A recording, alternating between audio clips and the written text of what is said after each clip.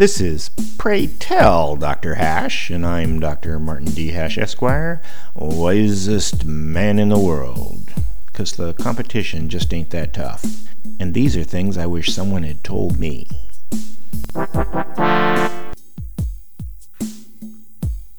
Today's topic: consumers outnumber producers. Throughout history, it was always a challenge for a single human being to produce as much as it consumed, which is one of the main reasons for society. But even that was problematic during strenuous times like drought.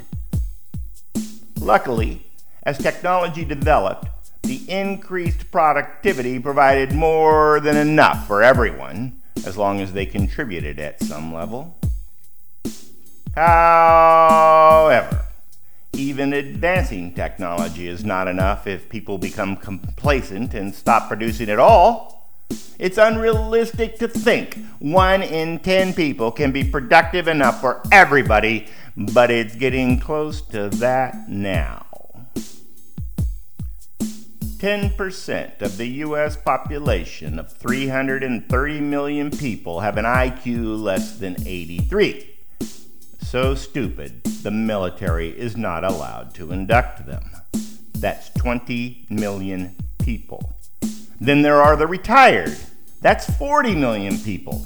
And kids. That's 75 million people. Disability? Another 14 million. So about half the population must be supported by the other half. Now, consider that 70% of those that do work have no savings and can barely get by, which leaves 50 million people to support the leisurely lifestyle of over 210 million people.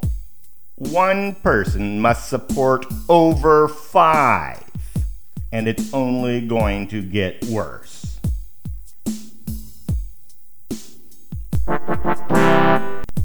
For more, see my website at martinhash.com.